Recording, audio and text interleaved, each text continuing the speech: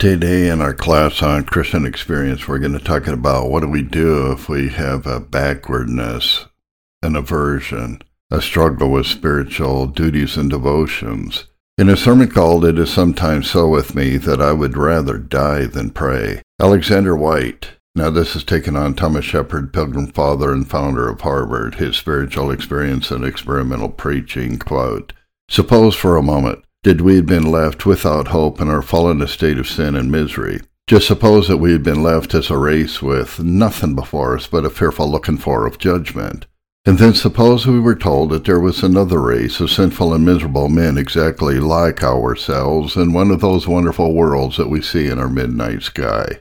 Suppose we were told also that to them in their fallen state their Maker had himself become their Redeemer and had prepared a throne in the heavens, so that by simply approaching that throne they could command his ear and his heart and his hand at any hour of the day and any watch of the night.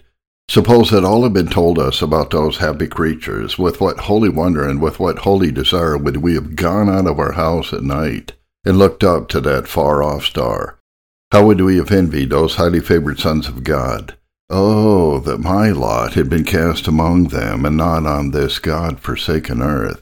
What Sabbath days they must have up there. What communion seasons. What meetings for prayer and praise. And what family worship. How happy it must be to be a father up there. How sweet and blessed above all words to be a mother. But suppose we were also assured that with all that, those so privileged people simply despised and neglected their Maker and Redeemer and absolutely hated so much as to kneel down before him. Suppose we were assured that 99 out of every 100 of those redeemed men actually rose every morning and lay down every night as if there were no God and no mercy seat. What would you have said about such men? You would have said that they must be madmen, if the 10th part of what you have been told about them is true. Now, not only is it all true, but more than that, this world of ours is that wonderful star, and we who are assembled in this house of God this Sabbath evening, we are those suicides. It is we who say, what is the Almighty that we should serve him? What profit should we have if we prayed to him? Now, if all that is so, can any explanation be given of that so fearful state of manners? A state of manners so fearful that one of the most prayerful men that ever lived here confesses to us that it is sometimes so with him that he would rather face death and judgment than abide for long before God in secret prayer. Now, can that awful state of manners be at all explained? And if so, what can that explanation by any possibility be? Well, at bottom, and to begin with, there is some absolutely unaccountable alienation of our sinful hearts away from our Maker and our Redeemer. There is some utterly inexplicable estrangement from God that has somehow taken possession of your heart and mind. There is some dark mystery of iniquity here that has never yet been sufficiently cleared up. There is some awful enmity against God, as the Holy Ghost says it, some awful malice that sometimes makes us hate the very thought of God. We hate God, indeed, much more than we love ourselves, for we knowingly endanger our immortal souls every day and every night. We risk death and hell itself rather than come close to God and abide in secret prayer. Well, I think that this needs to be qualified. If there is a continual aversion in our hearts to approach God in prayer, it could be that there has been no change in the inclination and the affections towards him. We don't say of a Christian that he hates God. But we will talk about what is the problem when we get to John Owen in chapter 5 of his work called A Treatise on Indwelling Sin. Archibald Alexander, quote, "Every Christian has set times for prayer and other devotional exercises. But if the mind on such occasion wanders off from the contemplation of those objects which should occupy it, such forgetfulness of God's presence and vain wandering of thoughts are evidently sinful. And here is an arena on which many a severe conflict has been undergone, and where, alas, many overthrows have been experienced by the sincere worshipper of God. How our perfectionists dispose of this matter," he's talking about those who believe in Christian perfection, or that you can have a second baptism of the Holy Spirit in which you have perfection.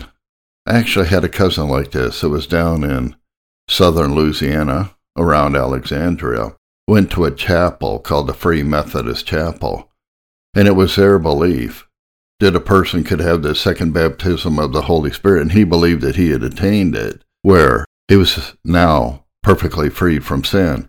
At the time, I was under awakening, and I knew very well what John Owen had said in his work on the mortification of sin, and I challenged him on that. But he says how our perfectionists dispose of this matter, how they explain it, and what their professed experience is, I don't know. I suppose, however, that they are at best no more exempt from wandering thoughts than other Christians, and if so, they must practice a double hypocrisy first, in persuading themselves that there is no sin in all of this, and secondly, in denying or concealing from others their real experience on this subject. But is it not true that from the very laws of association of ideas there will often be an involuntary wandering of the thoughts? This is admitted, and it is conceded also that it may be impossible in all cases to determine with precision which of our straying thoughts contracts guilt, and how much blame attaches to us when our thoughts suddenly start aside from the mark, like a deceitful bow. So, the condition described, what is the cause of it? What is the correction for it? Let me quote from the diary of Edward Payson, quote, February 19th, what a poor, weak, unstable creature I am when Christ is absent. I read Richard Baxter's Saints' Everlasting Rest, but though it is very affectingly written, I was totally unmoved by it.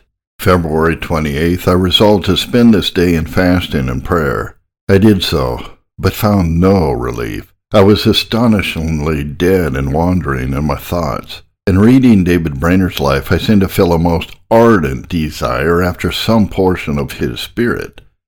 But when I attempted to pray, it vanished. I cannot even mourn over my coldness. March 8th. I cannot accuse myself of indulging any known sin, or neglecting any known duty, but I am so lifeless, so little engaged in religious things that I seem to believe as though I did not believe. July 18th. Very little comfort in prayer. Have fallen into a sad, lifeless state the week past. Hope it will convince me more strongly than ever of my weakness and vileness. From the life of David Brainerd. Lord's Day, April 4th. My heart was wandering and lifeless. On the evening of the next day, he complains that he seemed to be void of all relish of divine things, felt much of the prevalence of corruption, and saw in himself a disposition to all manner of sin, which brought a very great gloom on his mind and cast him down into the depths of melancholy, so that he speaks of himself as amazed, having no comfort, but filled with horror, seeing no comfort in heaven or earth. Monday, June 7th. Felt still powerless in secret prayer. Afterwards I prayed and conversed with some little life. God feeds me with crumbs, blessed be his name for anything. Ruth Bryan, March 30th, 1828. 'Tis hard. Sometimes I cannot pray, and when I try, the heavens seem as brass to my petitions. Surely there is no mercy for me. Again, this is Ruth Bryan. Her diary began in 1822. She was born in 1805. May 4th, 1828. Sabbath. Have attended a prayer meeting this morning, but without deriving benefit from it. August 23rd. Some 5 or 6 weeks ago I had some hopes that the Lord was turning my feet Zionward, and that I would be enabled to cleave to him with a purpose of heart. But now, alas, I have reason to believe I was deceiving myself, for my iniquities have again taken hold of me and conquered me. Have I lost those earnest desires after the enjoyment of piety which I before experienced? I am at a loss to account for my strange variety of conduct and feeling, and fear I am entirely given up to work the desires of my wicked heart. At times I feel an entire hatred to sin, delight in the privilege of prayer, reading, and meditation, and seem to desire nothing so much as to grow in grace and press forward in the divine life. But soon my besetting sins gain the advantage. Satan represents these in the most captivating light. My heart is ensnared, and I sink into carnal ease and indulgence. Then prayer becomes a burden. Spiritual exercises or devotions lose their charm, and I am brought into dreadful bondage by the terrors of an accusing law and a guilty conscience. Oh, that I knew the secret of real religion, but I fear I never shall. I have so often indulged a hope that I was in the way to its enjoyment, and been disappointed and now know not which way to turn. And shall, I believe, sink in deep despair, or give myself up to work iniquity with those who do not know God? Richard Lane. He was the uncle and father-in-law of Joseph Lane, the author of An Alarm to the Unconverted. Very early on, Baker Summit Books published his book called Heaven Open, so I got this very, very early in my Christian pilgrimage, like 1983.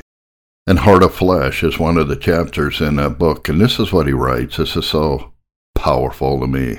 In fact, when I started putting my narrations on sermon audio 20 years ago, this is one of the first things I narrated, along with the sermon by Jonathan Edwards, quote, "Oh, what sorrow-bitten souls are the saints for their lack of sorrow. I mourn, Lord. I lament.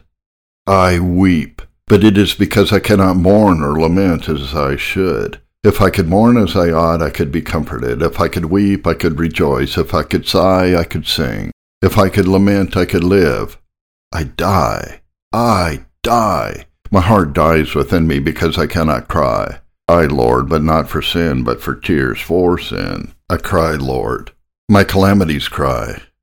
My bones cry. My soul cries. My sins cry, Lord, for a broken heart. And behold, yet I am not broken.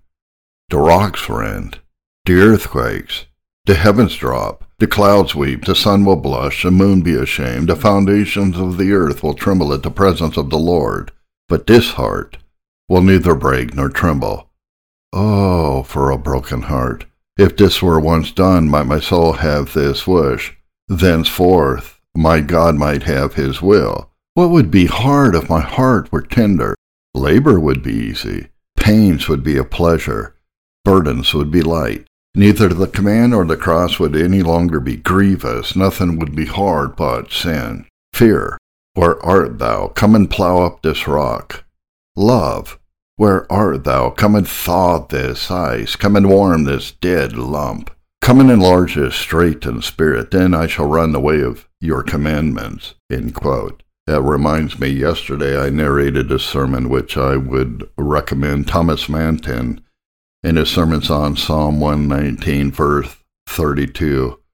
Enlarge my heart, O Lord, and then I will walk in the way of your commandments. How very little of this tenderness is there to be found in most Christians. The sacrifice of God is a broken heart. Oh, how far must the Lord go to find himself such a sacrifice? We do but cast stones up to heaven when we lift up our hearts. It is a wonder that such hearts as we carry do not break, that our marble does not weep. That, if nothing else will do it, our hardness does not make us relent. That we should so labor under and complain of and yet not be sick of the stone. End quote. John Owen, quote, "You have been weary of me, saith God, to sinners, and that during their performance of an abundance of duties. Here lies the formal nature of every sin. It is an opposition to God, a casting off of his yoke, a breaking off the dependence which a creature ought to have on the Creator." And the Apostle in Romans 8, verse 7 gives a reason why he affirms the carnal mind to be enmity against God, namely, because it is not subject to the will of God, nor indeed can it be. It never is, nor will, nor can be subject to God, its whole nature consisting in an opposition to him. What is aversion? What does John Owen mean by aversion and duties? Aversion is a feeling of repugnance towards something with a desire to avoid or turn from it.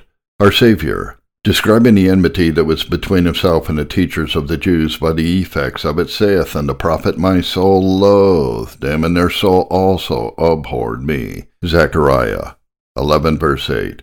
Where there is mutual enmity, there is mutual aversion, loathing, and abomination. So was it between the Jews and the Samaritans. They were enemies. They abhorred one another. John 4, verse 9. Secondly, aversion. It's an opposition or contending against one another. It's the next product of this enmity. He was turned to be their enemy. Isaiah 63, verse 10. Speaking of God towards the people, where there is enmity, there will be fighting. It is a proper and natural product of it. Now, both these effects are found in this law of sin. First, for aversion. There is an aversion in sin to God and everything of God, as we have in part discovered in handling the enmity itself, and so shall not need much to insist on it again. So Owen gets to the core of the matter. This is chapter 5 of a treatise on indwelling sin. The very nature of sin. consists in an indisposition of spiritual duties in which communion with God is to be obtained. All weariness of duty, all carnality, all just formality in duty, it all springs from this root. The wise man cautions us against this evil in Ecclesiastes 5:1. Keep your foot when you go to the house of God. Have you any spiritual duty to perform? And do you design the attaining of any communion with God? Look to yourself. Take care of your affections. It will be gadding and wandering, and that from their aversion to what you have in hand, to your present duty. There is not any good that we would do in which we may not find its aversion exercise in itself. When I would do good, evil is present with me, says Paul in Romans 7. At any time, at all times, when I would do anything that is spiritually good, it is present, that is, to hinder me, to obstruct me in my duty. Because it abhors and loathes the thing which I have in hand. It will keep me off from it if it be possible. And those in whom it prevails, it comes at length to that frame which is expressed in Ezekiel 33, verse 31. It will allow an outward bodily presence into the worship of God, where it is not concerned, but it keeps the heart quite away. It may be some will pretend they do not find it so in themselves. Well, they have freedom, they suppose, and they have liberty in all the duties of obedience that they attend to. But I fear this pretended liberty will be found upon examination to arise from one or both of these causes. First, ignorance of the true state and condition of their own souls, of their inward man, and of its actings towards God. They don't know how it is with them, and therefore they are not to be believed in what they report to you. They are in the dark, and they neither know what they do nor where they are going. Still quoting John Owen, a treatise on indwelling sin. Let us take into consideration the duties of retirement, what we are calling retiring into secret prayer, private prayer and meditation and the like, or else extraordinary duties are duties to be performed in an extraordinary manner. In these will this aversion and loathing oftentimes discover itself in the affections. A secret striving will be in them about close and cordial dealing with God, unless the hand of God and His Spirit be high and strong upon his soul. I believe that what John Owen is talking about here is part of the prayer that Paul prays in Ephesians chapter 3, that God would strengthen us by His Spirit in the inner man. In other words, put power in there, enlarge our hearts, so that we could walk in the way of His commandments. Owen says, even when convictions, a sense of our duty, even a dear and real esteem of God and communion with Him, have carried the soul into its prayer closet, yet, if there is not the vigor and power of a spiritual life constantly at work, there will be a secret loathness in them to duty. Yea, sometimes there will be a violent inclination to the contrary, so that the soul had rather do anything, embrace any diversion, though it wound itself by it, then vigorously apply itself to that which in the inward man it breathes after. It is weary before it begins and says, when will this work be over? Some complain that they can make no work of meditation. They cannot bend their minds to it. I confess there may be a great cause of this in their lack of a right understanding of what the duty is itself, and of the ways of managing their soul in it, which therefore I shall a little speak to afterward. But yet, this secret enmity has his hand in the loss there also, and that both in their minds and in their affections. Others are forced to live in family and public duties. They find such little benefit and success in private duties. And here has the beginning of the apostasy of many professors and the source of many foolish sensual opinions. They find this aversion in their minds and affections from closeness and constancy in private and spiritual duties, and they don't know how to prevail against these difficulties through Him who enables us. They have at first been subdued to a neglect of them. First, a partial neglect, then a total neglect, until having lost all conscience of them, they have had a door open to all sin and licentiousness, and so to a full and utter apostasy.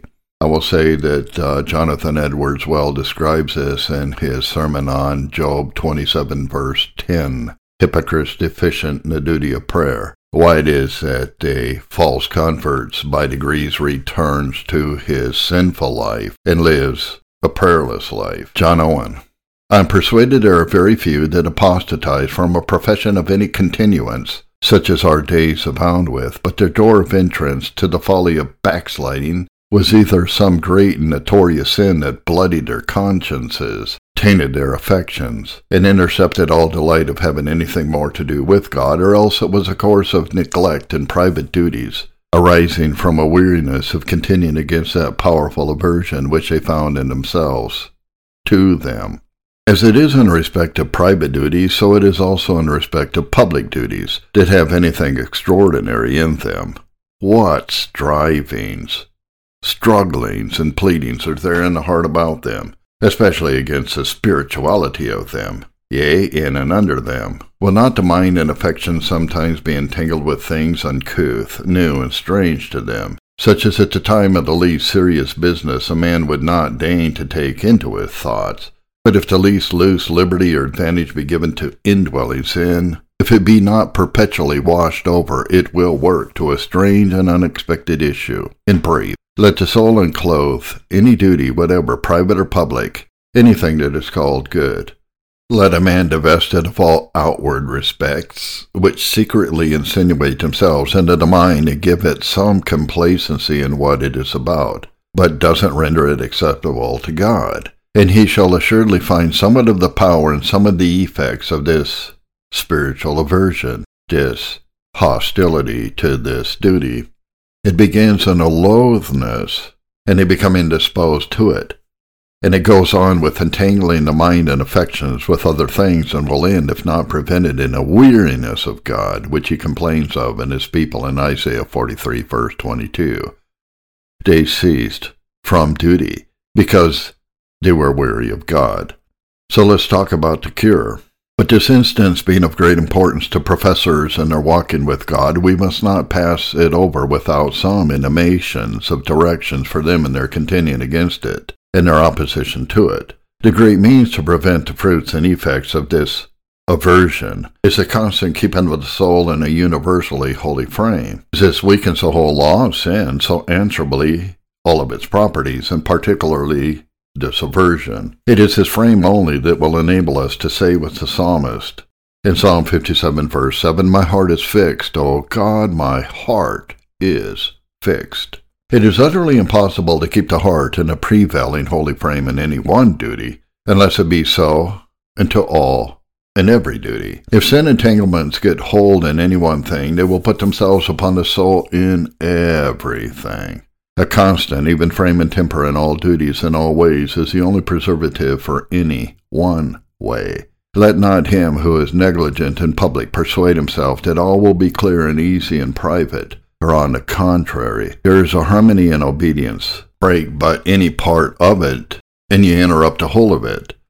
Our wounds in particular arise generally from negligence as to the whole course. So David informs us in Psalm 119, verse 6, "Then shall I not be ashamed, when I have respect to all your commandments." A universal respect to all God's commandments is the only preservative from shame.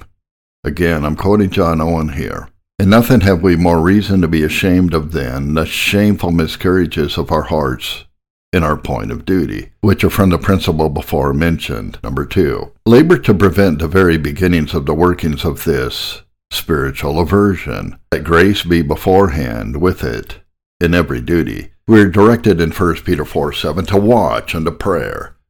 And as it is to prayer, so to every duty. That is, to consider and take care that we be not hindered from within, nor from without as to a due performance of it. Watch against temptations, to oppose them. Watch against the aversion that is in sin, to prevent it. As we are not to give place to Satan, no more are we to sin. If it be not prevented in its first attempts, it will prevail.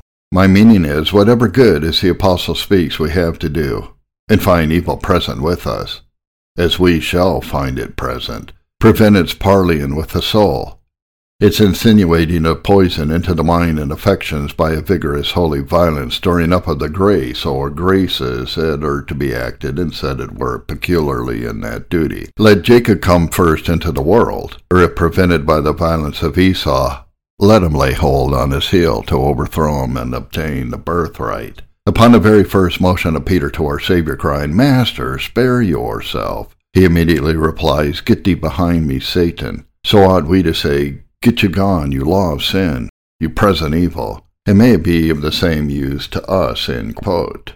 Now returning to thoughts on religious experience, Archibald Alexander. Practical directions how to grow in grace and make progress in piety. Set it down as a certainty that this object will never be attained without vigorous, continued effort, and it must not only be desired and sought for, but it must be considered more important than all other pursuits and be pursued in preference to everything else which claims your attention. Number 2, while you determine to be assiduous, diligent, in the use of the appointed means of sanctification, you must have it deeply fixed in your mind that nothing can be effected in this work without the aid of the Holy Spirit. Paul may plant, and Apollos water, but it is God who gives the increase, 1 Corinthians 3, verses 6 and 7. The direction of the old Puritans is good. Use the means of grace as vigorously as if you were to be saved by your own efforts, and yet trust as entirely to the grace of God as if you made use of no means whatever. Why are you making so little progress? First, there's a defect in our belief in the freeness of divine grace. To exercise unshaken confidence in the doctrine of a gratuitous pardon is one of the most difficult things in the world. And to preach this doctrine fully without verging towards antinomianism is no easy task, and is therefore seldom done. But Christians cannot but be lean and feeble when deprived of their proper nutriment. It is by faith that the spiritual life is made to grow, and the doctrine of free grace without any mixture of human merit is the only true object of faith. Christians are too much inclined to depend on themselves and not to derive their life entirely from Christ. There is a spurious legal religion which may flourish without the practical belief in the absolute freeness of divine grace. It possesses none of the characteristics of the Christian's life. It is found to exist in the greatest growth in systems of religion which are utterly false. But even when the true doctrine is acknowledged in theory, often it is not practically felt and acted on.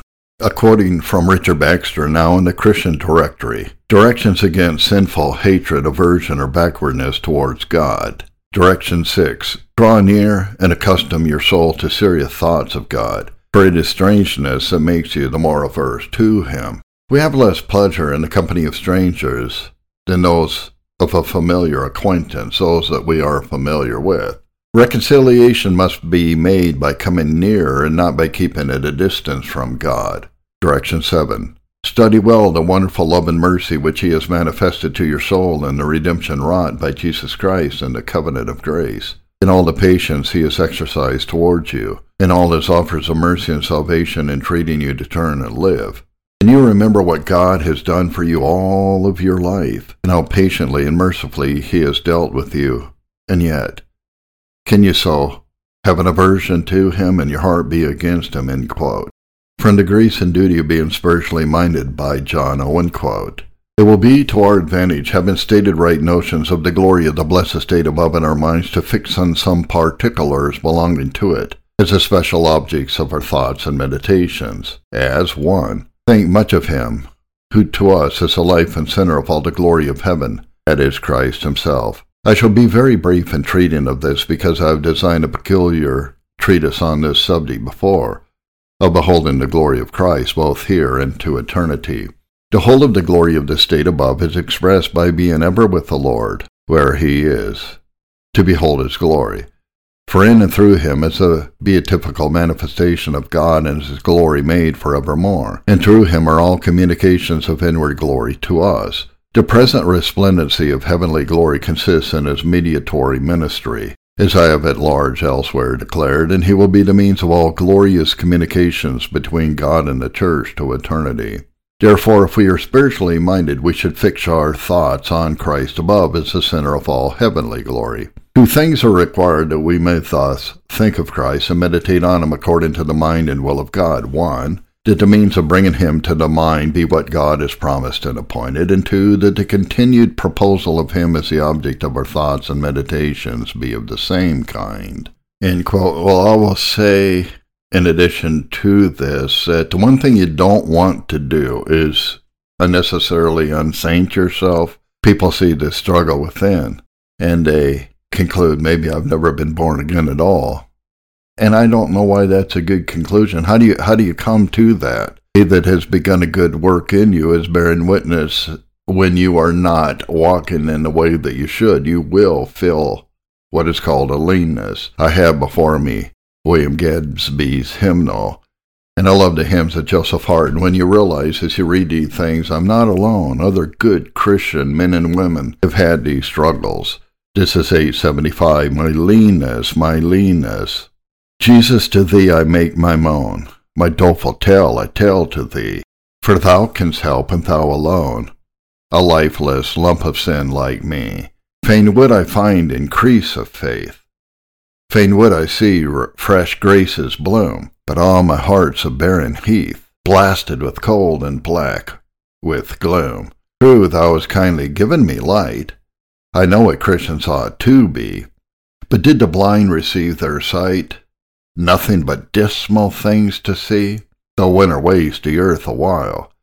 Spring soon revives the verdant meads, the ripening fields and summer smile, and autumn with rich crops succeeds. But I from month to month complain, I feel no warmth, no fruits I see. I look for life, but dead remain. 'Tis winter all the year with me, yet sin's rank weeds within me live. Barrenness is not all I bear. They do not so for nothing grieve. Alas, there's worse than nothing there. So on thy promise I'll rely, from whom alone my fruit is found, until the Spirit from on high enrich the dry and barren ground. Joseph Hart. And if you are struggling, I'd also recommend, of course, if you haven't gotten it yet, to download at least, if you don't have a hard copy or can't get a used one, Samuel Pike and Samuel Hayward's Cases of Conscience. So you can find this at On the Wing, one word, onthewing.org. Click on the section where you can see the various works in experimental religion and so on. But there is a copy of this book in Mobi, EPUB, and PDF format. Listen to these questions. What methods must a Christian take in declining circumstances? I believe, of course, he's talking about spiritual declension. What methods must a Christian take to recover a healthful and vigorous frame of soul so as to be able to maintain real and close communion with God amidst the hurries and business of the world? How may a person judge the strength or weakness of his faith by the brightness or darkness of his spiritual frame? Case 7. What judgment should that person pass on himself who knows he is in a dark and corrupt frame, but finds himself greatly unaffected by it, and stupid, or obdurate, or hard-hearted under it? Case 19. How may a deserted believer, he believes he is experiencing spiritual desertion, in other words, God hides his face. How may a deserted believer discover the particular sin or sins by which he has grieved the Spirit of God?